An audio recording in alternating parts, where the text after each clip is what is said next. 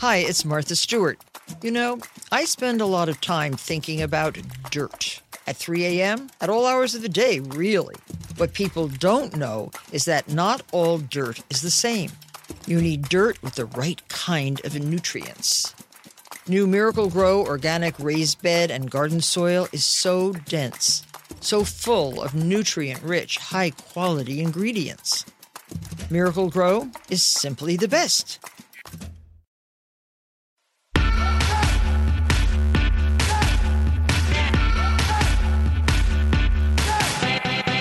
Hello and welcome to Hysteria. I'm Erin Ryan. This week, Professor Kimberlé Crenshaw, Alyssa Mastromonaco, Kieran Deal, and Grace Parra join me to tackle the following questions.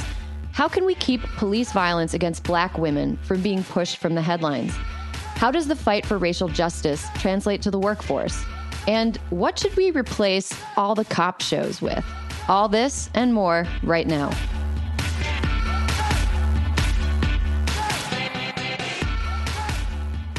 We're doing things a little bit different this week. Instead of news, we have a one-on-one conversation between me and a person who, if you don't know her name, you definitely know her work.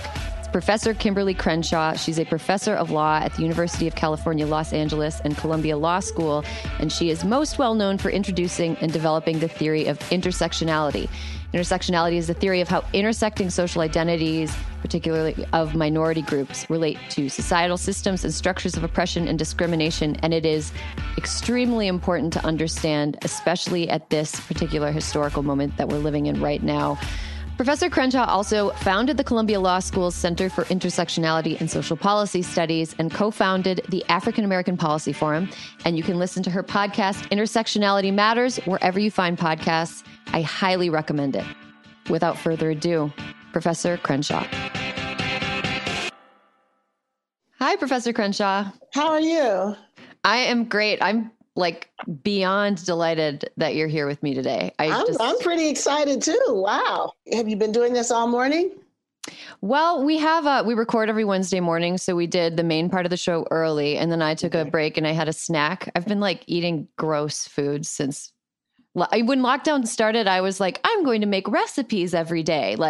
Pinto bean stew with a little bit of kale in it. Yeah. And now today, what I had for breakfast was an English muffin with Thousand Island dressing on it. Oh, I thought for sure I had you beat hands down. I still think I do, but okay. Close. So I've been eating Cheez-Its. I get the big box, not the little ones, a big box from Costco. So when I started, I'm going to get on my Peloton every day. I'm going to be cooking every day. So I did it for 3 weeks. And then I discovered Costco delivers. What? Yes. So I got the big box of Cheez-Its and then once I went off the, carb farm, I just lost it. So then I got a big jar of chocolate covered raisins and a big bag of dried cherries. So breakfast for me is a handful of Cheez-Its and a handful of those together. And it's like this. It's insane. Thank you so much for being with me today. I really, really appreciate you and I really admire your work. Our listeners all are passingly familiar with the term intersectionality. You coined it in 1989 and now it's so ubiquitous that it's kind of impossible to imagine having a conversation about race, gender, power, sexuality without employing intersectionality. So your ideas were decades ahead of the mainstream. Do you ever feel a little bit like a Cassandra? If you had a family crest, would you write "told you" on the family crest? I need to consider that. That's wonderful. Well, I tell you one thing that I saw the other day. Someone tweeted, I find it amazing that Sandy Locks is still alive, which made me go, what? So that's the flip side of it. People say, this term has been around for a long time, 1989. And I forget that to me, 1989 is, it was when I was starting my career. But to a lot of people using and listening to intersectionality, it was ancient history, and wow, she still walks and breathes among us. I was like, Jesus. So the Cassandra thing is a better one than this one. Yeah. I mean, how do you, knowing that you're right about something as important as this, how do you keep the faith and wait for everybody to catch up to you? Yeah, well, I feel like everything that I do is just amplifying the sisters who were doing it before me, bringing new tools to that work and bringing a legal background to Black feminism. But I more or less see it as sort of honoring the struggles and the thoughts of so many Black women who weren't fortunate enough to be able to be a law professor, but thought critical things about law, weren't free to be able to think the thoughts that they wanted because they were taking care of someone else's family, but they had this sensibility. So in a sense, I see it as really not a choice. If I am to be about this work, be about lifting up the demands for, freedom and justice and accountability, it's like you just do it because you've been blessed with the platform to do it on because of their struggles. So I just see it as taking the baton and doing my lap. Speaking of uplifting, this is a little bit of a more serious topic. The African American Policy Forum launched the Say Her Name hashtag in 2015. Can you tell us a little bit about the origin of the hashtag and progress you've seen around the hashtag's goals? Yes. So I have to go back really to 2014 because that's when I received an email from one of my mentors, Barbara Unwine, saying, you've got to look at this. And she sent me a clip of a funeral procession involving a Black woman, Fran Garrett, who was taking her daughter, Michelle Cusseau's coffin to the Phoenix City Hall. And I had no idea that Michelle Cusseau had been killed by the police who were sent to her home for a mental health order, pickup order. And rather than leaving her be when she said she was okay, one of the police officers scaled her fence, encountered her in her vestibule. And because of the look that he said he saw on her face, he thought that his life was in danger. So within seconds of encountering her, he shot her through the heart, killing her. Oh. While Fran was on the phone trying to talk to the police so she could talk to her daughter. We've got this under control. And they killed her. And so in Fran's way, we call her the godmother of Say Her Name. She said, somebody's going to recognize that they killed my daughter. And so that prompted that protest. Now, mind you, this happened within weeks of Mike Brown. So while the world was talking about Mike Brown, Fran was trying to say, and Michelle Cusseau, and Michelle Cusseau. So we decided that we were going to lift up Michelle Cusseau's name when we went to the Eric Garner, Mike Brown protests. And we were going to lift up the names of other Black women who had also been killed by the police. So literally Say Her Name came from the chant, Say Her Name, this big poster with all these Black women's names. And I think that some part of that moment that was galvanizing for us in the policy forum was just seeing the varied reactions to it. Like we finally just got out of the march and stood on the scaffolding with this long poster, it had like 12 names on it. And some people marching by, would give us the big ups. Say their names too. Some would come and stand in front of the poster and take pictures because, what do you do when you see something you've never seen before? So they took pictures. And a few were annoyed. A few were like, where are the men? We're like, the men are on every other poster in this 100,000 person march. This is the one poster that has pictures of women. So we decided that we really needed to turn it from a chant and a march to a hashtag to sort of hold people's demands that women's names be said, and then to pull into conversation mothers of women who were killed by the police. So that's when we started bringing the mothers together. Most of them didn't know that they weren't the only one, because no one talks about Black women killed by the police. So they have been able to administer to each other in a way that even they say their families aren't really able to hold the particularity of their grief. So you mentioned Michelle Cusseau, who wasn't a household name at the time of her death and in the aftermath. But, fast forward to today, and we have Breonna Taylor being recognized and spoken of a lot. Do you see that as progress that the hashtag is making? And how much further do we have to go in fully recognizing Black women who have been victims of violence at the hands of police? Well, it's certainly hard not to acknowledge that at this point, you're just as likely to hear a Black woman's name, Breonna Taylor's name, as not. So we're getting a little closer. But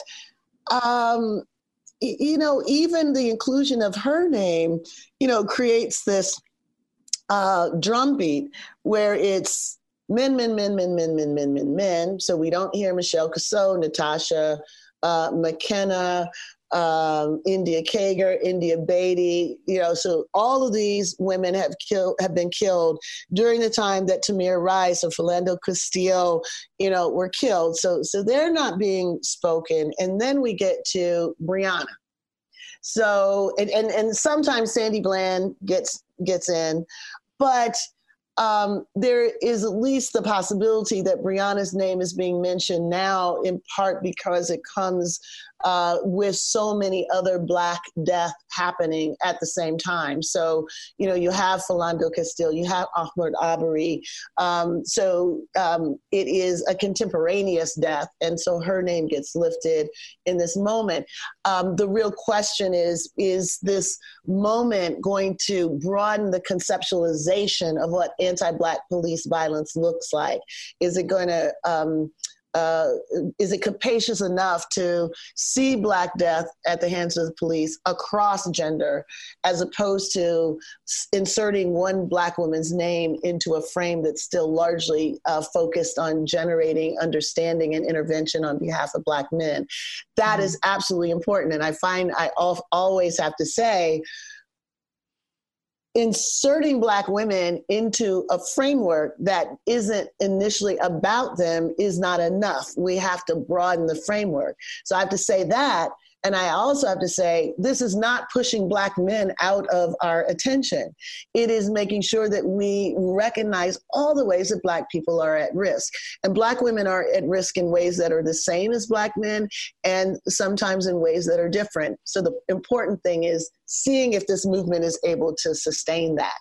Well, let's talk a little bit about this current moment, because, you have been involved in justice and race and gender for a while.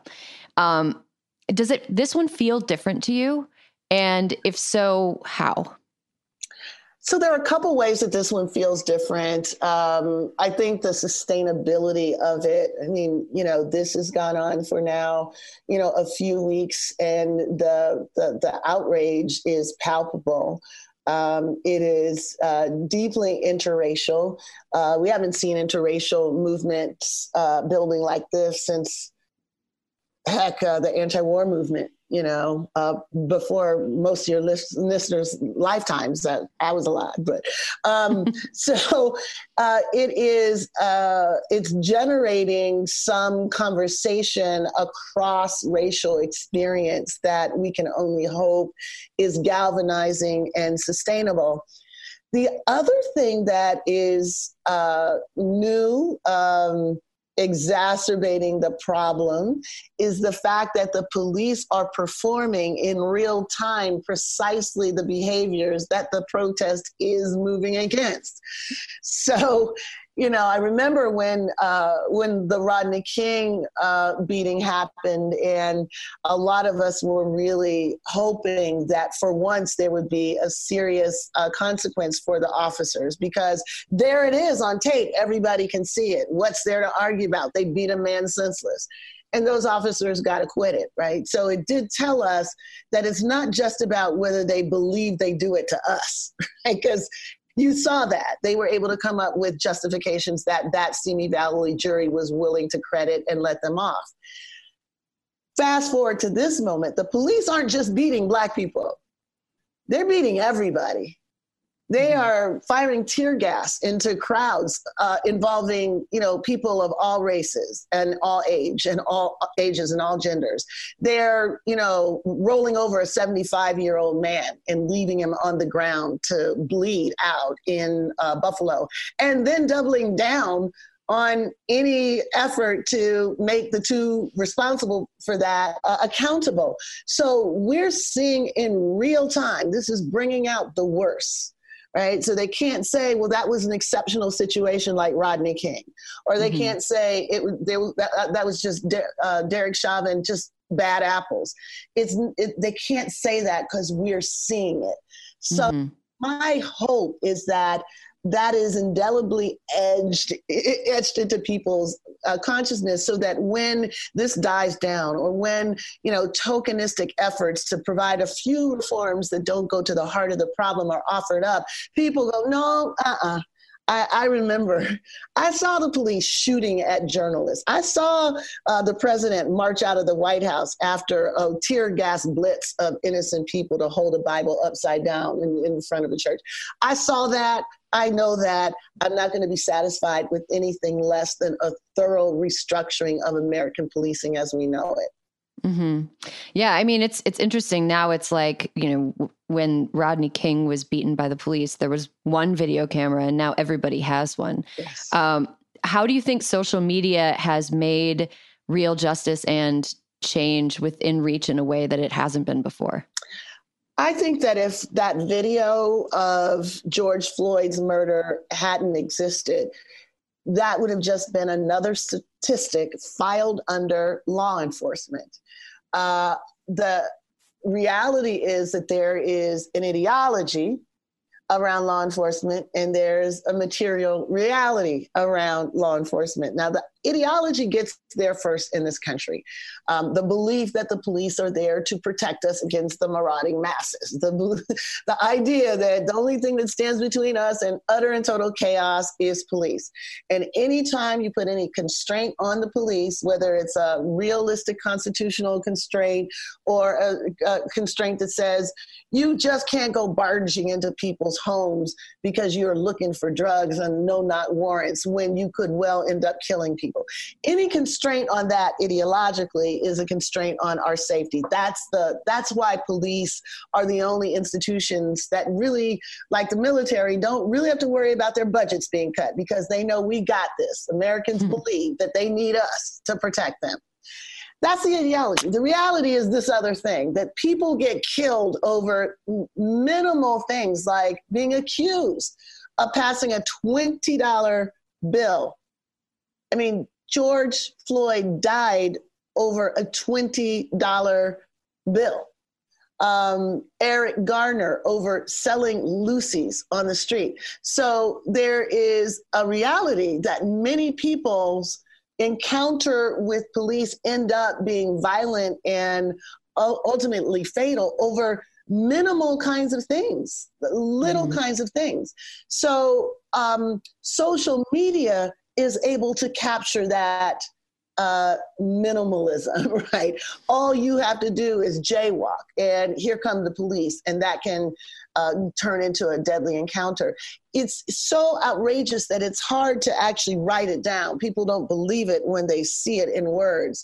So social media has not only allowed observers, witnesses, to create a living record of it, then they've been able to amplify it again and again and again. And I think it's that capturing and amplification that's potentially changing the equation on policing. It seems like, the last couple of weeks, there's been, this uprising. People have been protesting and taking to the streets, a lot of them for the first time, and a lot of them people that you wouldn't necessarily expect. I have an old boss who's a full-on Republican who I was shocked posting like NAACP police reform talking points. Yeah.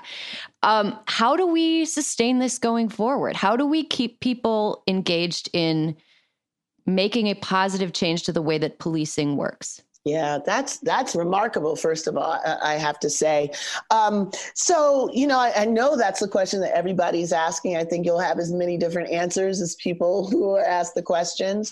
But, I start with the surprise at your boss, right? So for them, I think credible people have to constantly stay engaged with them, credible people. And the interrogation, that needs to happen across the board of everyone. What is it that you didn't know before this moment that we need to make sure you continue to be informed about, right? Because you knew people were getting killed. I mean, it's always reported. Did you not know that they're getting killed about simple things like a $20 bill? Did you not know that police casually do it, hand in the pocket, like there's not a human being under them? Whatever you didn't know, we've got the answers. If you want to see how vicious and inhumane people can be to one another, let me tell you about Natasha McKenna, a Black woman who was tasered to death while handcuffed to a chair and hooded. And what was her crime? She was having a schizophrenic episode, right? Six white hazmat clad police officers took this nude 5 foot and change Black woman out of a cell and tasered her to death. Right. So what is it that you're not knowing? Is this a communication problem? Is it you don't see it? Okay, well, then we'll make sure that you do see it. Or is it that you see it and you've come up with justifications for it? Well, let's talk about these justifications and actually make it clear that our approach to policing really isn't about keeping everybody safe. That's never what policing has been in this country. And frankly, the way policing is framed as a war on drugs, a war on crime, it turns police not into safety enhancing, but life depriving institutions. And if we need to continue to talk about that, let's do that.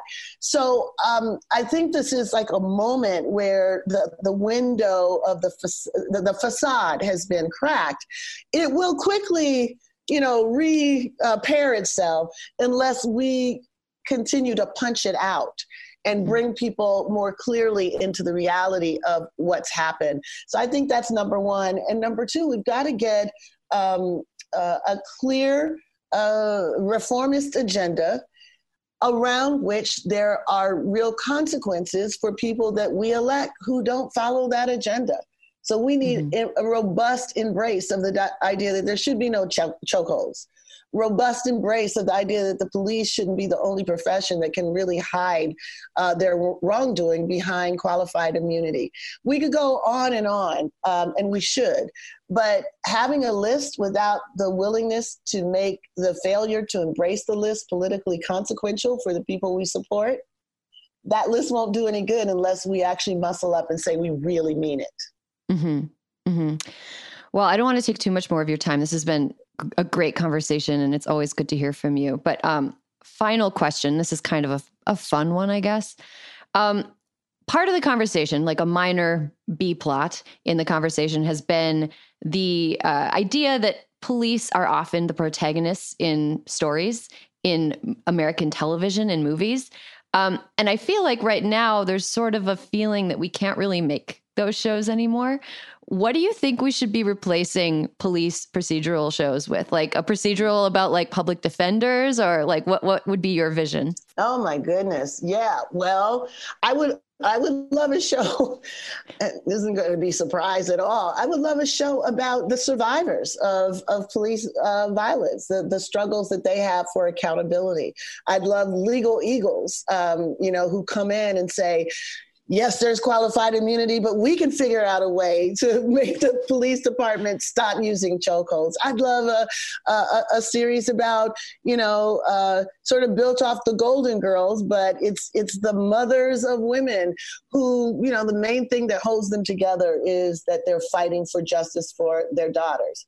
Sort of shift the center of gravity. So we're not simply seeing police as, heroes and the justice system to just be there to do their bidding, but people as the heroes of their own lives and lifting up their struggles for justice and hopefully showing some victories. How good would that feel to see some stories about, mothers of daughters who lost their lives to actually, having apologies and having their grandchildren cared for the rest of their lives. That would be exciting for me. That would be must-see TV for me. Yeah, I think I'd watch all of those shows. They sound great. I was already trying to cast them in my mind. I was like, okay, who would be in the show about the 4 moms? But honestly, you should pitch it. Someone. Well, anyone out there listening, we're pitching this show. And if you want to see what these mothers are like and just see the beautiful connection they have, tune in to Under the Black Light, because they're all going to be on our show next Wednesday at 8 on Zoom, 8 Eastern. What? Okay. Yeah. It's a great podcast. If you haven't listened already, you should definitely listen. It's a really, really, it's a good listen. Professor Crenshaw, thank you so much. I really appreciated this talk, and take care of yourself. Get some rest. Stop eating those Cheez-Its, right? Yes. No more hand-based meals.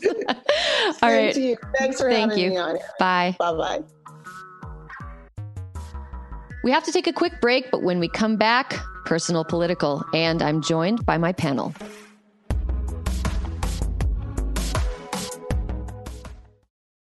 This episode is brought to you by IQ Bar. Power up your life with superior brain and body nutrition products from IQ Bar. Their plant protein bars are the perfect low-carb breakfast. Their IQ Mix zero-sugar hydration drinks replenish electrolytes. And their IQ Joe mushroom coffees will keep you focused all day long. Start each day right with IQ Bar's brain and body boosting bars, hydration mixes, and mushroom coffees. Their ultimate sampler pack includes all 3. IQ Bar empowers doers with superior brain and body nutrition. All their products are entirely free from gluten, dairy, soy, GMOs, and artificial sweeteners. And today, Hysteria listeners get an exclusive offer of 20% off plus free shipping. Just text Hysteria to 64,000. One thing I love about IQ Bar is, first of all, right now it's really dry where I am. Oh, okay. It is hard for me to stay hydrated. I'll just be going through my day and I'll be like, why am I so parched? I'm parched. I'm in a bad mood. I feel like I'm going to pass out. And it's, you got to drink some water. You got to stay hydrated. I really like their IQ Mix Zero Sugar hydration drinks because it allows me to rehydrate myself at a time when I feel like the atmosphere is trying to take all my moisture away. Well, and sometimes you need more than just water. Sometimes you need more than just water. I also love IQ Bars because I love a portable breakfast. I love a grab-and-go breakfast, no dishes. Love something I can walk around holding and eating. I like something I can eat in my car without endangering the lives of me and every other motorist on the road. A breakfast burrito, not the safest thing to eat behind the wheel. IQ Bar, go ahead and do it. Good for you. Great ingredients. Helps you stay focused and alert throughout the day. And and you don't have to dirty any dishes. Refuel smarter with IQ Bar's Ultimate Sampler Pack. That's 7 IQ Bars, 4 IQ Mix sticks, and 4 IQ Joe sticks. And now our special podcast listeners get 20% off all IQ Bar products plus get free shipping. To get your 20% off, just text Hysteria to 64,000. Get your discount. Text Hysteria to 64,000. That's HYSTERIA to 64,000. Message and data rates may apply. See terms for details.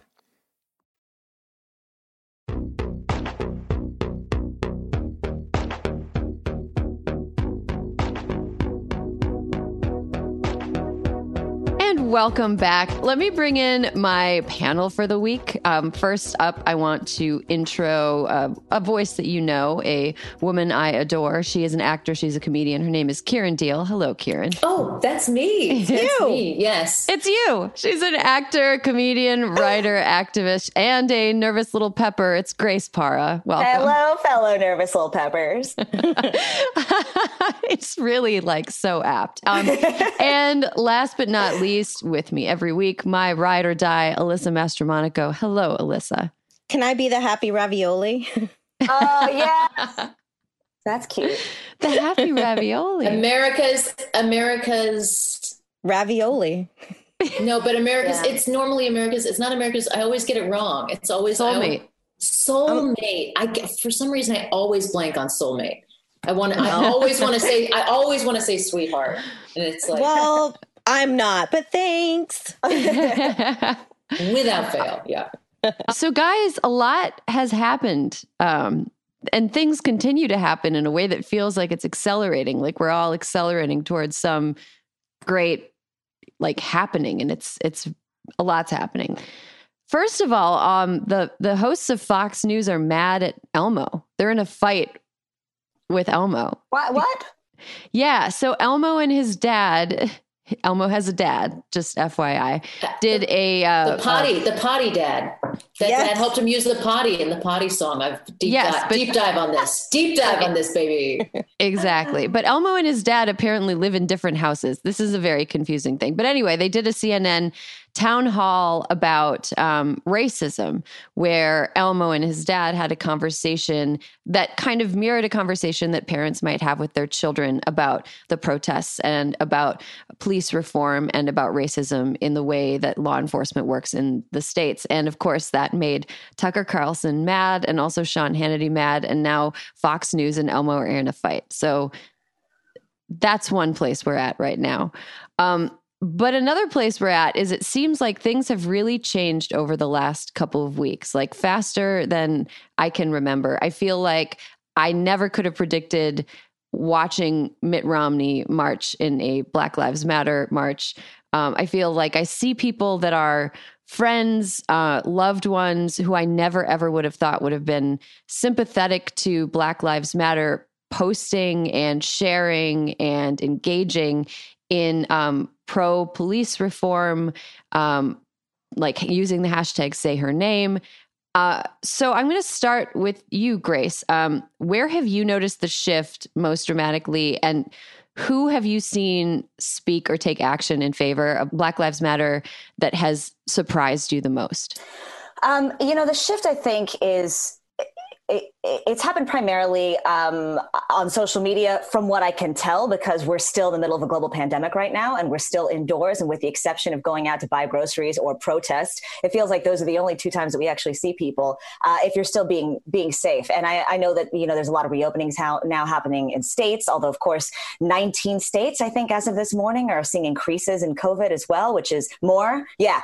So it's there's just this convergence of so many scary and yet enlightening things happening right now. But the shift, I feel like, has overtaken social media in a way that's at once exhilarating to see so many kind of unexpected voices stepping in, but also terrifying. And I'll tell you why there's a little bit of terror and fear in how I'm feeling right now, because I worry that some of this is performative. And I worry that there is social pressure for people to post things that are aligned with the moment, and that as soon as it is safe for them to stop doing so, they will. And as soon as it's safe for, white people to go back to their lives of, party houses and, summer vacations and, whatever kind of, I don't know, what do white people do? That these kinds of we can get to that later.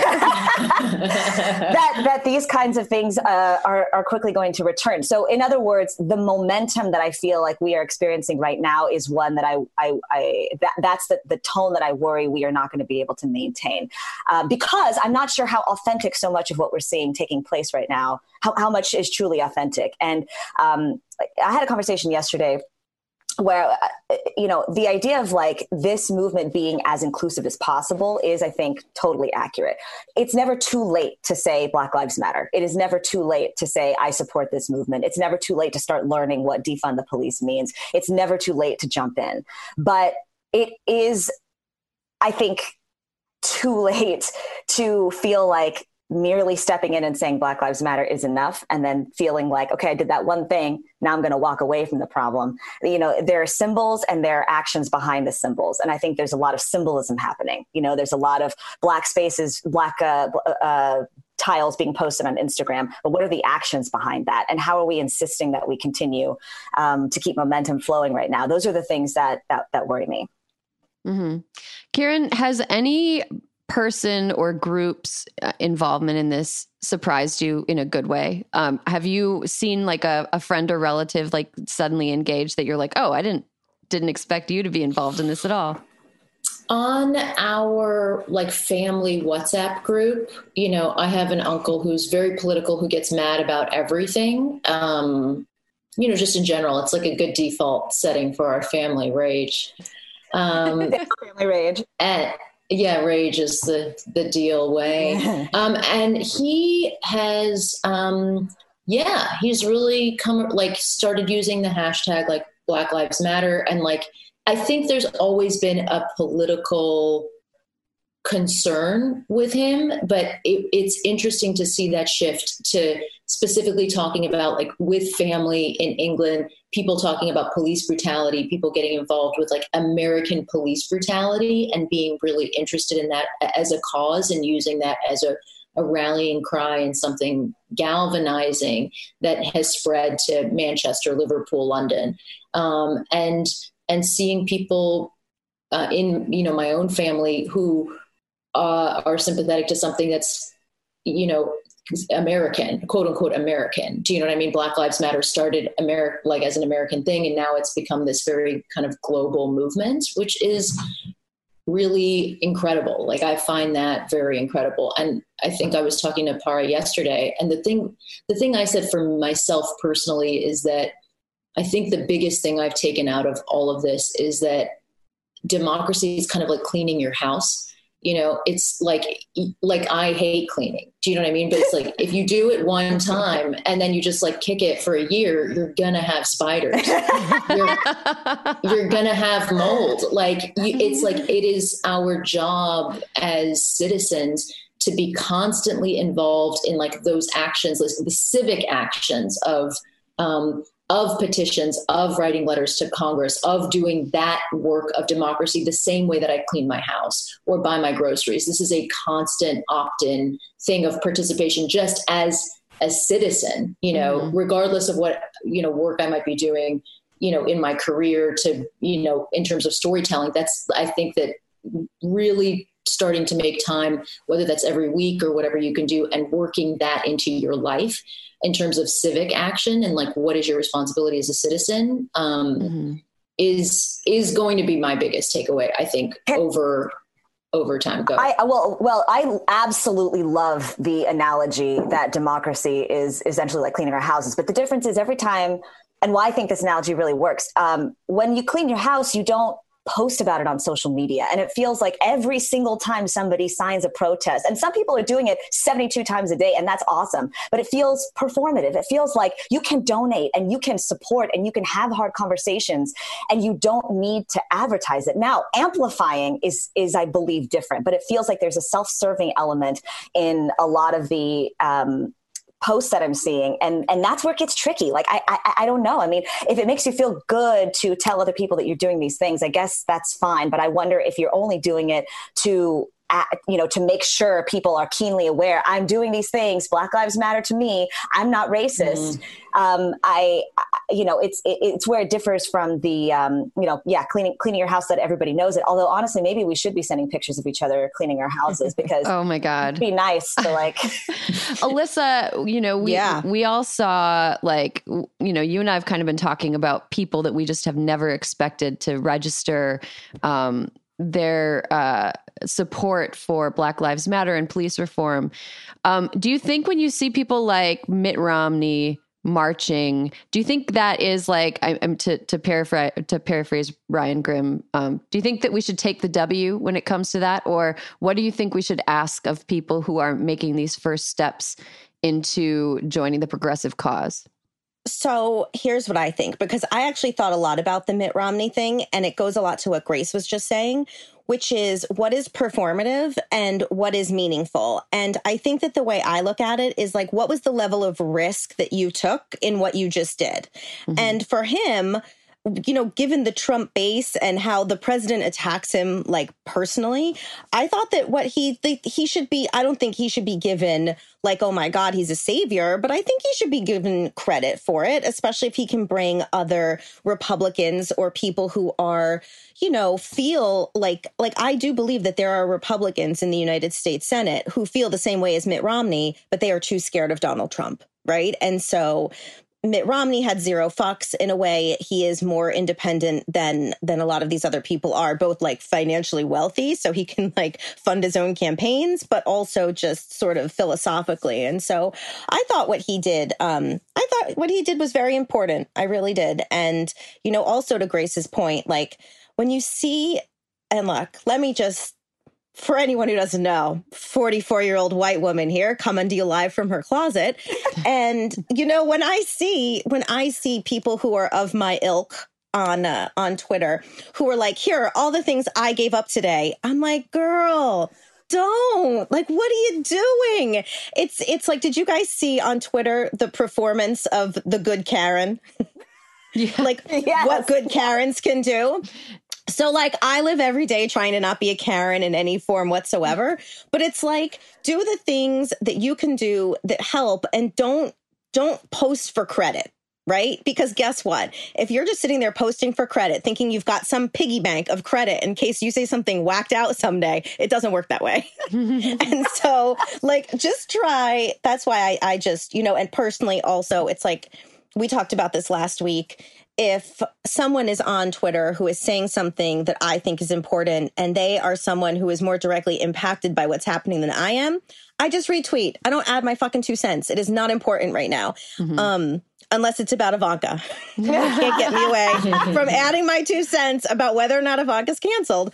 But no, I just think that like if we're doing anything right now and we want to talk about making the space for people, then like actually do it. Don't post about the 3 good things you did today. You're still taking up space when you do that. Right. I just don't know like why this white woman is called Karen. And as someone who went by Karen, like living in Florida for so long, like I was called Karen. People can't pronounce Karen. And yeah, exactly. And still on my to-go things, it's Karen, Karen. It's like on the phone. It says it Karen. It's Karen. So the fact that it's fucking Karen of all the names. That has to be really bittersweet for you, Kieran, because what are you going to do? Complain about it? And thereby living out your Karen destiny. Yeah, exactly. I want to talk about canceling a little bit though. Grace. So this past weekend, Ivanka Trump, who does some kind of a job in the White House. We still don't know what it is. Unclear. Her unclear job in the White House was invited and then disinvited to speak at a college graduation. And when she was disinvited, she blamed cancel culture. So Grace, does Ivanka know what cancel culture is? Ivanka Trump does not know what cancel culture is. I think that she's been canceled, but like we're still watching reruns. That's what like with her in particular, we just can't get enough for some reason. In any other world where she isn't the daughter of the president, I think that we would not be listening to her. I hope. But yet we are. Although I guess she'd be the daughter of a purported billionaire, even if Trump hadn't won the presidency. So yeah, I guess she would retain some sort of relevance one way or another. But man, I can't wait for the day when we don't have to talk about Ivanka Trump. I think she adds nothing. She's funny. Did you watch this? Did you watch this speech? Not in its entirety. I need to, but I haven't in its entirety. Is that bad? No, nobody should wait. I mean, we have finite lives. I was going to say, Erin, do you realize that if you if you watch that, you never get those minutes back. Exactly. I watched it on mute and it gave me like Heaven's Gate cult video vibes. There are other things that are being canceled too. I mean, Ivanka Trump wasn't a victim of cancel culture because it's not like everybody thought she was cool. And then we found this thing out about her and we were like, never mind, she's not cool anymore. Nobody ever liked her. She's not canceled. She was never on the lineup. But there are some things that have been pulled in the wake of the social upheaval of the last couple of weeks. Like the Netflix has pulled Little Britain because there's blackface in it. There have been a few resignations. Some people have stepped aside voluntarily. Other people have stepped aside after it turns out that they were pieces of shit. Like the editor-in-chief of Bon Appetit. Shockingly, turns out he was kind of a bad dude who wasn't paying people of color to make those Bon Appetit videos. Kieran, what do you make of this kind of wave of people resigning or things being pulled, or, you know, what do you make of like the actual kind of movement that's happening in companies and, you know, in culture right now? Okay, if I'm being optimistic, I would say that the best case scenario for the idea of cancel culture is actually positive change that can occur. The example that comes to my mind is the CBS Diversity Showcase, which when I did it was run by people who were just wildly out of line. I believe somebody said to me one time in that showcase, they go, "Sometimes I look at your face and you're very pretty, and other times I look and you're really quite busted, and that's great for comedy." You know, what? like that's, oh my God. That's a thing that somebody who was like like a head of, and that was meant as a compliment, you know, or, you know, if something wasn't stereotypical, it wasn't funny. Those two people lost their jobs, and that was a result of cancel culture. And then the people who started running it were former writers and entertainers on who had been a part of the showcase before, including Tien Tran, who was one of the head writers of that program. And they've actually managed, I would imagine it's not perfect, but in comparison, the institutional changes that they've made down to paying the performers for their time, their months on end that they're spending there, has been, it sounds like it's a night and day difference in terms of, you know, and Grace, maybe you could speak to that more, just because I know you actually worked on that. But that to me is the best version of cancel culture. The danger of it is that it can be a little bit of that same like virtue signaling, or we're just calling out like this. It's a little bit of like rubbing your hands of the thing and saying like, oh, we fixed it. We took Gone with the Wind off of HBO. Right. We dealt with systemic racism. We dealt with systemic white supremacy. We did it. It's also part of history. You know, I mean, there's something to be said. I think that HBO said that they were going to put it back on because categorically it's a part of history. Like all of this, like film has this like legacy, and being able to see what we used to do, I think is incredibly important and powerful. I mean, especially if it has context. But the idea of pretending things don't exist is kind of what got us in this mess in the first place. You know, I'm quote unquote not racist. Like the idea that like, oh, I would never do something, you know, that's quote unquote racist. It's like, because racism is associated with bad in this country as opposed to associated with systems that we're all complicit in and taking part in. I mean, those are two different narratives. Like the good bad binary, which I think like Robin DiAngelo talks about, is really problematic, because it means that the conversations around race are things that we don't necessarily do in our communities, because the bad person is going to be the one who puts on blackface, or the bad person is going to be, you know, these like signifiers of quote unquote bad. Mm-hmm. I do think to the point of blackface, by the way, I am glad that Jimmy Fallon's been called out for his blackface sketch that he did as Chris Rock several years ago. Why aren't we calling out Lorne Michaels and SNL? I mean, he didn't do that sketch in a vacuum. And I don't understand, with that man and that show in particular, we keep giving them a pass. Like they had Donald Trump on as a host to like, you know, come on, be funny and like, you know, cavort with the cast. What was it, 3 years ago? Mm-hmm. But how do you reckon with that? Like, here's the thing, like, they're not erasing it. They're not pretending it didn't happen. Right. Like, how did they like move forward as a positive force for change while also acknowledging that? It's not just an in front of the camera thing.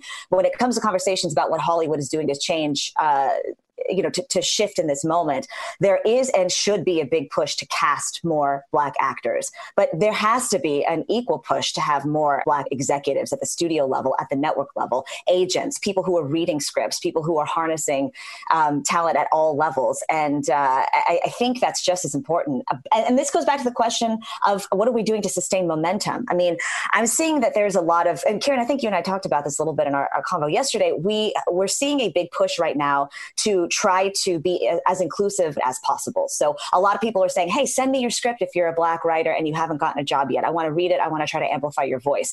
But I don't know if you guys feel the same way. From what I understand, what in my experience has been, it's not that it's the most difficult to get the first job, but it's the second job. So what are we doing once we've identified these voices, once we've even in some situations been able to finally give them a first chance? What are we doing to maintain their longevity and their careers beyond just a first opportunity? It's not, again, like to the point earlier about things being performative. It's performative when you do it once. It's habitual when you continue to show your consideration for this issue. Mm-hmm.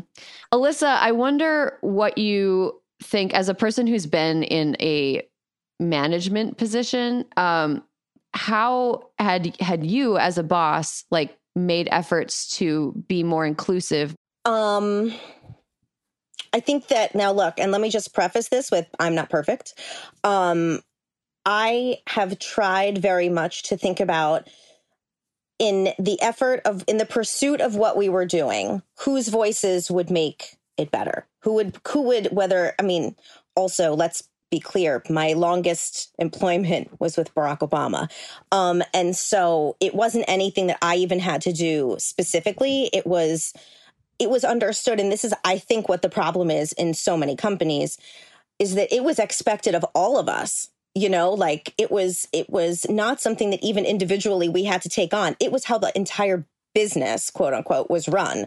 And so I think that a couple things, though, that we did do, because historically, interns in the White House hadn't been that diverse. They had been a lot of like white kids, the kids of donors who knew about the program, who knew how to apply. And, I think that that the best thing that anybody can do is just pay attention. One of the things that was pretty interesting is, and you have to be open to feedback and not take it personally. Like, I think that's the problem too. It's like when someone came to talk to me about this, I didn't take it as a personal affront. It's like, we can all fucking do better. But what happened was, because we so cared about public service, that one of the requirements for being an intern was public service. And the problem is that if you are not wealthy, chances are you're working and you don't do public service. You don't have that chance. And so, and to be very honest, that was my experience. Like, I was able to be an intern because I had 3 jobs on the side of every internship I did. And so when we realized our first class of interns was not as diverse, it didn't look like, as the president would say, everything we do should be reflective of the country at large. Like, the White House should look like America. And the internships didn't. And so we had a meeting, and the first lady, who also had been like, yeah, we want people who like are into public service. We realized sort of like what that hurdle was classist. And, if you look on Twitter now and you see the pictures that people are posting of Donald Trump's internship program and ours, you will see that ours was, I think, really successful in bringing in all different kinds of people. However, it doesn't come without trial and error. And so that's why I think you have to be open to feedback. You have to solicit feedback, because like when you're the boss, sometimes people are scared to come tell you what they think. And so for me, I think that I had 2 very incredible deputies who always disabused everybody of the idea that I wasn't approachable. I mean, look, I was definitely an asshole to some people who I thought were assholes, but like, I think that's fair. And so they'd be like, no, you should go in and talk to her. Go tell her what you think. And I tried to get feedback that wasn't filtered. And that's the same thing that Barack Obama wanted. It's what the chiefs of staff always wanted. Like, I just think that there is a way to have a hierarchical structure and still have an open flow of feedback. You just have to want it. And that idea, the top down approach, like the fact that that's coming from the top, and that's Barack Obama being like, hey, I want it to reflect the country. And for one of the big things to me is like, our Congress and our Senate don't reflect what the country look like. They don't reflect the demographic experiences of what the breakdown just in terms of age, race, gender, class. It just doesn't look like what our country looks like. And and that's the same thing for our Fortune 500 companies. That's the same thing for seats of power in this country. And unfortunately, what is the diversity of thought that is missing at the top echelons? Like even in the most Nancy Pelosi with the cloths, it's like can't say cloths all day. Yeah, it's like even the most well-meaning gestures, I think sometimes when you don't have like that top down or some equal share in shareholders of power at the top levels of your company, it's like, how are you going to have people who are going to be willing to come to you and to hear that advice, et cetera, et cetera, Well, one of the things too that I would encourage people in businesses or who are in charge of employees, one of the greatest things that we all at the most senior level in the White House got together and decided was that, say you're planning the State of the Union. Normally you'd get the head of the policy department and the econ department and national security, and everybody would sit down. But Barack Obama was very, very open to having the more junior people who actually handled very specific parts of the policy. So, there was a pretty young guy, I remember he had red hair, who had been integral to the housing part of one of the states of the union. And he spoke up, and I did not. This is like, I say this now. I'm not, at the time it was not performative. I guess me telling you about it makes it somewhat performative. But the two deputy chiefs and I, Nancy Ann, we would take our seat. We would not sit at the table. We would give up our seat to the junior person who could then like participate. And then they felt proud and they felt special, and they should, because they did the work. But one time, Barack Obama, they were having a meeting about food stamps. And this is like it's not a story about me, it's about him. And everyone at the table had gone to Harvard and they were all pretty wealthy and they were talking about food stamps. And I sighed loudly. I didn't mean to, but I did when they were talking. And he turned around. He's like, what? And I was like, what? And he's like, what do you have to say? You have something to say? And I was like, no, it's fine. He's like, say what you have to say. And the truth is, I grew up working at a grocery store, and it was the only grocery store that took food stamps in like a 25-mile radius. And when you are the people who had WIC and had food stamps came through our lines, and people aren't scamming the fucking system. And it is embarrassing and humiliating when they come through the line and they have food for their kids and they just want their kids to be able to have the same food that everybody else has. And these people who are forming the policy like didn't have that experience. And so he took what I said as seriously as what like PhDs were saying. And like sometimes you do just have to listen to the person who has like the experience, if not the education. Mm-hmm.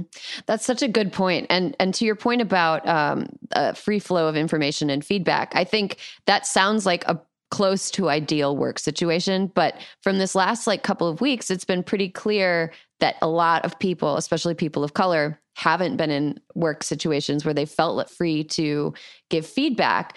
Like I noticed a journalist named Prachi Gupta, for example, she kind of like went off on her experience working at Cosmo, said it was just like really, it was hard, and you should check out her Twitter thread if you're interested. But Kieran, I wonder if you have ever been in a workplace situation, in addition to the diversity showcase thing, where you have felt like you wanted to speak up, but you haven't. And are there places that you still have kind of like the receipts from that you haven't spoken up about yet? Me? Yeah. You. Me? Well, just because you brought up that like shitty comment, it's just like, oh, I bet Kieran has like a Rolodex in her head of like every time anybody says something shitty to her, I bet she's like, noted. And when the shit list is so long. I mean, it's just like, when I started working in entertainment, at first I was like, I want to get to a point where I could like shit into someone's mouth. Do you know what I mean? Like somebody who's fucked me over. I want to be able to shit into their mouth. And then at a certain point, I had to stop keeping the list. It got no one person can shit that much. I'm capable of shitting that much. It's not a matter of the amount of shit, Grace. It's just I would just, that's all it's not a manufacturing problem. It's a distribution problem. I see. That's right. It's just, and from a distribution problem, it's like, that would be the rest of my life. Just shitting, you know? This is so gross. We should cut this. No, I love it. I think this is some of our best stuff. This is the hard hitting material of what I was really hoping to get to the heart of today. And then here we talked about shit for 4 minutes. Grace, have you kept receipts? Are there people that have treated you in ways that you're like, that was fucked up, and one day I will use this information? I mean, as Kieran mentioned, I too have been part of the CBS Diversity Showcase, notorious for just, obliterating any sense of self-confidence that and self-esteem that many diverse actors have come into the showcase with over the past couple decades. But there was one instance I remember distinctly where I was a writer on a show. This was many years ago, and it was one of the first shows that I wrote for, a show that maybe aired like twice. I'll see if I end up saying the name of it. It was a situation where I walked in day one and I was like, oh, I am the diversity hire, and everybody knows it because it was me and 12 other white people, I think most of whom were over the age of 45, and 90% of them were men as well. So the incident in particular that I'm about to reference is about a character who was a straight man who dressed up like a woman to get a job because he couldn't get a job as a dude. So he's like, oh, I'll dress up like a woman and then I'll get a job that way. And so this is like this character's thing through the whole season, and so much of the show was about with a terrible premise. First of all, second, much of the show was about him feeling like ashamed of the transition that his body would take when he had to put on women's clothes, and how just the hijinks involved in that, whatever, and the discomfort of wearing women's clothes. And so at some point, I remember pitching, and by the way, the actor is a Latino. And so at some point I pitched, well, what if he embraces it? What if he likes it? Like, what if there's an episode, or an arc where he's like, you know what, this is awesome. I love it. I feel like I'm learning more about my body by dressing in women's clothes. This is great. And I was shut down immediately by an older white male who said, yeah, but dudes don't like that body type. So, yeah. Yeah, the idea being that dudes, straight white men, don't enjoy the body types of curvy Latinas, curvy African-American women. That's not a body type that's ideal.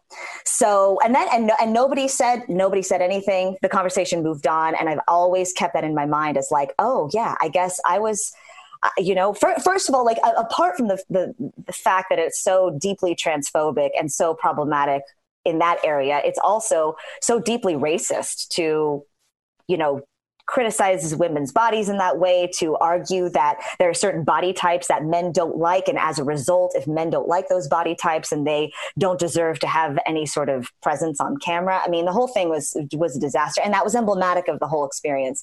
I've certainly thought about that a lot in the last few years, especially. Mm-hmm. The kind of but that microcosm of an incident, it's like it sounds like, I think the thing to get through is that sounds like such a small moment, but that small moment is emblematic of who the gatekeeper is, who gets to say that that's true. Do you know what I mean? Who gets to say that body isn't worth celebrating, or the person who gets to say, the fact that there's no one in the room who has experience with food stamps. It's like people need to be in the room with a diverse level of perspectives, so that it's not one person from one opinion that is dictating what everything else looks like in a gatekeeper position, and then deciding essentially for the rest of us that I quote unquote didn't just respond to that material. Do you know what I mean? I just didn't respond. I just don't respond to that body type. I just don't respond, or this doesn't make sense to me. You're going to be less likely to have those kinds of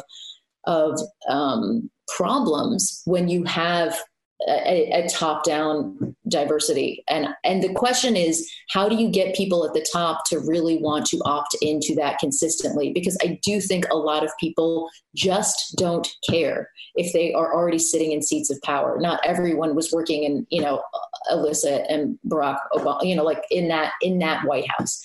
So how do you get Lauren to give a shit or whatever? I think a kind of slow realization that a lot of people are having is that in order for look, the top isn't infinitely large. And in order to make room at the top, some people need to move out of the way.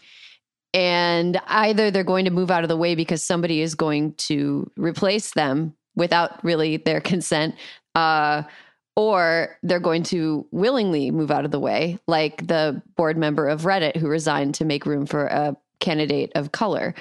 I think that's an uncomfortable thing that a lot of people are going to have to reckon with. Like, as you know, these protests started with just like acknowledging the humanity of Black people and the way that law enforcement abuses them. And it is expanded into a conversation that we've been trying to have for a long time, which is that, you know, how do we make sure that the power structures in this country reflect the people in this country? Because until it does, there is no way that the power structures will actually serve the people in this country. And, you know, and piggybacking off of that, the only way that's going to happen is if some people get out of the way. And that's, I feel like that is a thing that white people are like a little bit uncomfortable. I can't speak for white people because I am not uncomfortable with it because I am like minimally powerful. But I think about people who are like, you know, sitting on corporate boards, or people who are, you know, involved in charities that are high profile, and people that have like these big fancy titles. Like, there's going to have to be an abdication, or people moving aside. So like, how do we get to that place? So here's what I would just say about this real quick, is that when people do it, I think that like there does not in any way need to be a parade. But I think that if someone has had a position that they have enjoyed or whatever, it gets them a lot of money, and they're like, you know what, I'm going to step back and I'm going to make sure that someone else has the opportunity to have the experience I had. I think it is a little hard when it's hard to create the sort of space for people to do that if then they also kind of get criticized for it. It's like, if I were on a board of something and I stepped back and specifically said, here is someone who I think has a voice that should be heard and who should take my spot. If people then yell at me and were like, well, you're fucking privileged and you could step back because you can do that. And it's like, but like, if we criticize people for even doing that, then it's not going to encourage other people to do it too. And so like I'm saying, like, it doesn't have to be a parade, and people don't have to just fucking post on Instagram all the things they're doing. But I mean, when someone does do it, I think it's like, maybe they shouldn't like get yelled at for it. Mm-hmm. Yeah. Take the W. Just take the W. The other question is, are there alternate schemas of how we break down power in this country? Which I think that the conversation about, you know, policing has really opened up with that movement about defunding the police. There was a man from Center for Policing. There was a man, Philip Goff from Center for Policing Equity, who spoke at a thing I was at on Saturday. And I learned so much about like just the notion. I didn't know that the vast majority, it's like 80 to 90% of the police force is essentially personnel.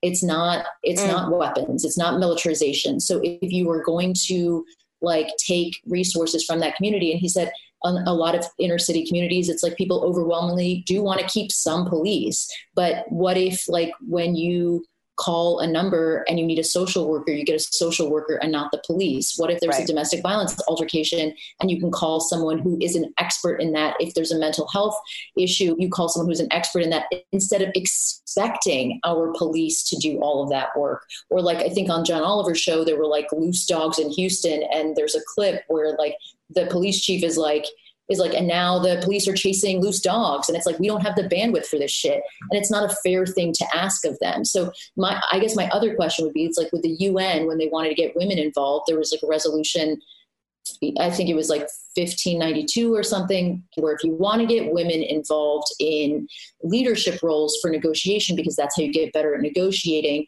each person was allowed to add a woman to the team.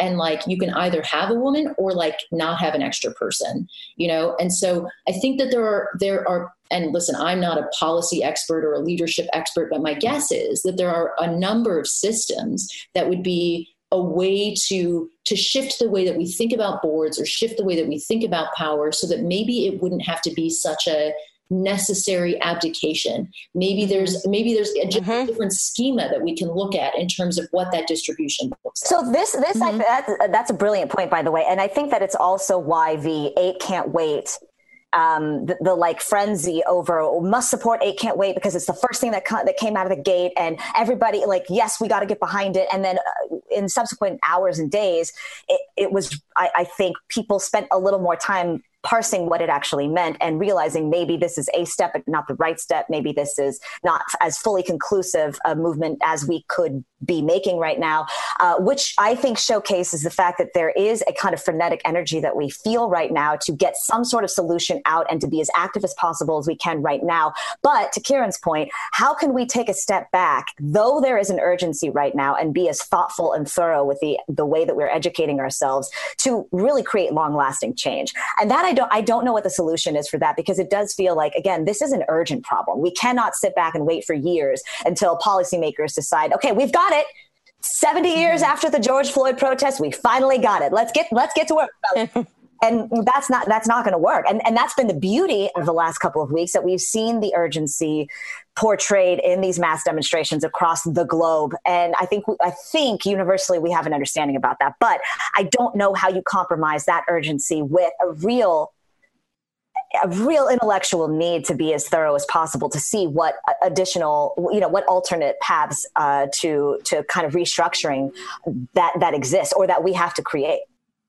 I mean, I feel like you're really illustrating the importance of having differing views at the table, like people who really want to get it done right now and people who are going to slow it down a little bit. And I just was thinking as you were talking, that, how much this country has suffered by not having a viable conservative party that actually can engage in thoughtful debate, and how much better off we would be if more, if there was some sort of coherence to like the conservative viewpoint, and how we could get so much more done in a way that felt like it was a real compromise that was coming from a place of people caring about the country rather than just caring about power. We have to end this conversation, even though we could probably go on for days. And also, I never talk to anybody anymore, so it's great to see your face. I know. I want to end with this. CNN released a poll showing that 84% of the people that they asked view the protest as justified. That is up from 67% during the 2016 Black Lives Matter protests. And a conservative pollster named Frank Luntz said that in his 35 years of polling, he's never seen an opinion shift this fast. So shit is happening. That's awesome. Going down, and that is exciting. It is awesome. It's great. It's an exciting time to be alive, even though sometimes it is confusing and a little bit scary. But this is exciting. I'm excited about it. Thanks for sticking around for this conversation, guys. We're going to take a quick break, but when we come back, Sanity Corner.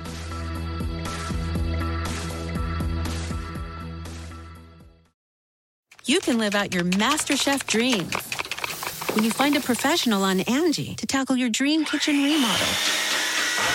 Connect with skilled professionals to get all your home projects done well. Visit Angie.com. You can do this when you Angie that.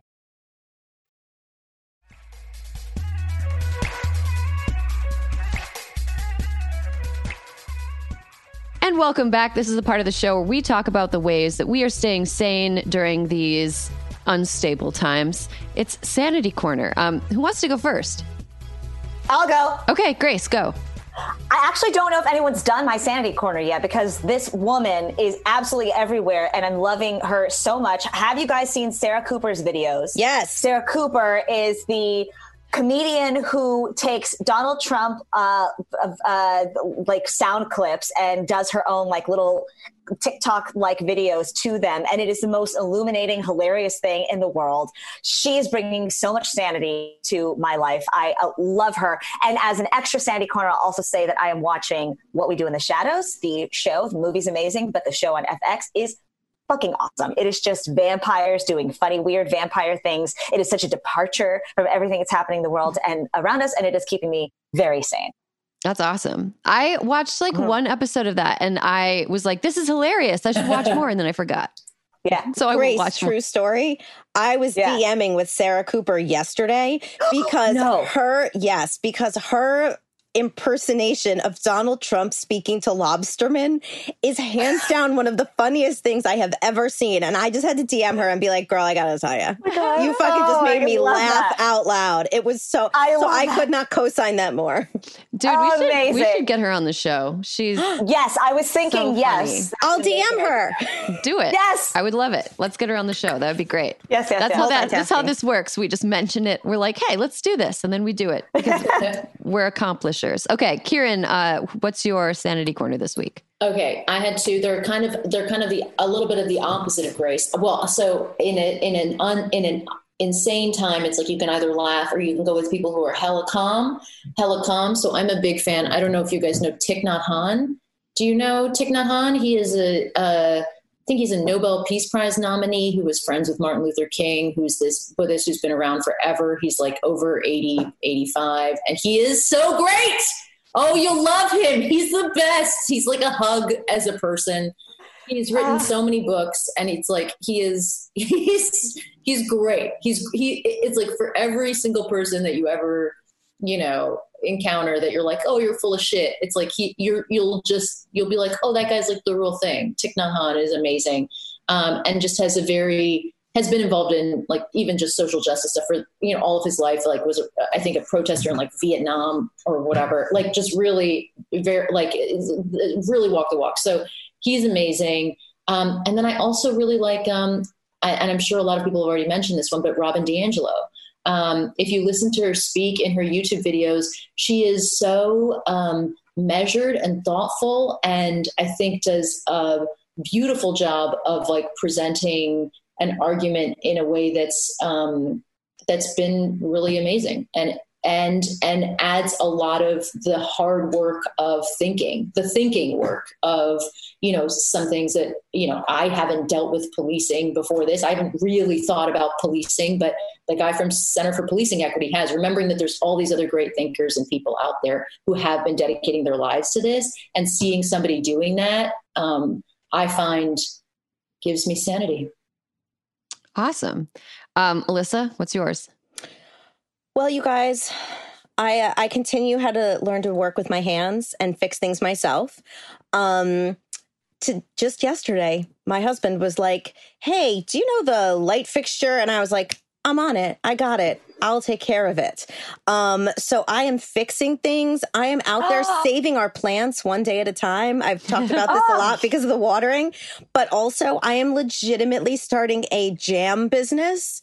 Oh yeah, I'm doing a budget. I have spreadsheets. I have designed labels because you guys, I don't know when we're ever coming back to normal. I don't know when anyone's ever going to hire a fucking political consultant again. So I got to do something. So these hands are cutting fruit, fucking stirring it 24 hours, 36 hours, 48 hours, because we're not using sugar.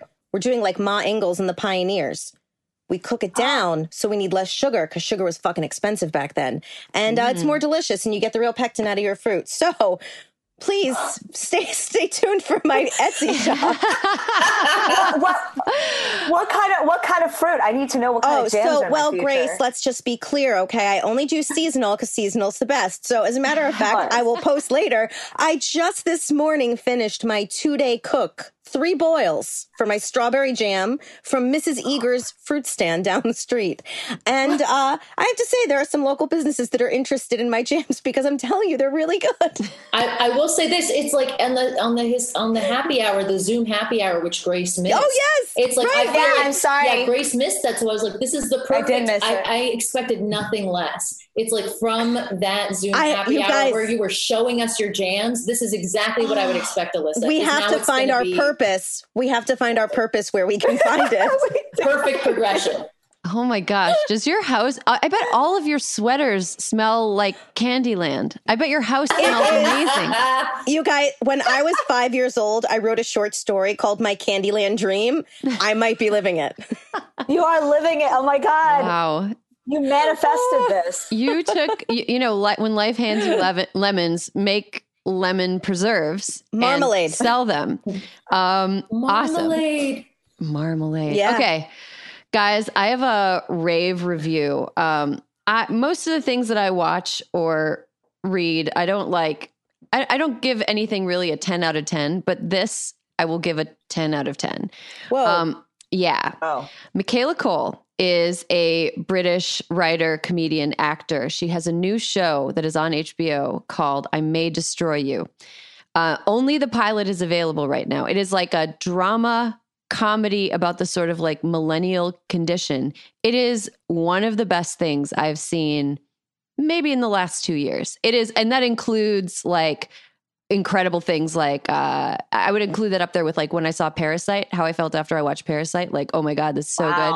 After I watched the dinner party episode of Fleabag, same deal. It's like so good. I will say that it is it's super funny. She's hilarious. It's shot in a really cool way. It's like really dense with like jokes and plot, but it doesn't feel overstuffed. I will say that there is like there's like a date rape in it. So like it's not like super explicit or anything like that. But if that's something you're sensitive to, you might want to avoid it. But it is honestly one of the best things. If you have HBO, like watch it, like stop what you're doing and watch it. It is so, so good. So I have to be honest, I know that you are a tough critic. You're a tough judge. And I saw you talk about it. And then Dana said that she was stopping what she was doing to watch it. So I have added it to my rotation. It's up next. Yeah, Dana finished it and immediately texted me like, oh my God, it's good. It's good. And Josh and I sometimes have like divergent opinions about movie and television. We had at least a dozen fights, like full on fights about the Joker, like actual fights. But when we finished watching the first episode of I May Destroy You, we both turned to each other and we were like, oh my God, it's so good. So I couldn't recommend it more. She's Michaela Cole's great. I can't wait. Okay, well, that's all the time we have for this week's Hysteria. Thank you to Alyssa, Grace, and Kieran for hanging out with me. Thank you to Professor Kimberlé Crenshaw for talking to me and for all of the incredible work she's done and continues to do. And thank you to all of you for listening. There will be more Hysteria for you next week. Hysteria is a product of Crooked Media. Caroline Reston is our producer. Our editor is Sarah Barrett, and Kyle Seglin is our sound engineer. Thank you to Juliet Beckstrand for production support, and to our digital team, Elijah Cohn and Nadina Melkonian, for filming and editing our video content every week.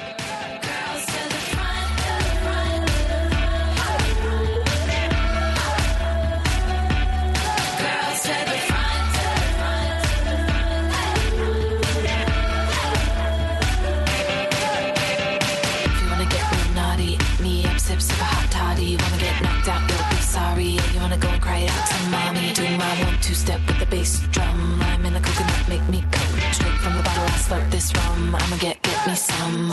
Give them what they want, it will never be enough. You can take what you want from me. Yeah, I'll say it loud and we're gonna shut it down. All the girls to the front with me. You can host the best backyard barbecue when you find a professional on Angie to make your backyard the best around. Connect with skilled professionals to get all your home projects done well. Inside to outside, repairs to renovations. Get started on the Angie app or visit Angie.com today. You can do this when you Angie that.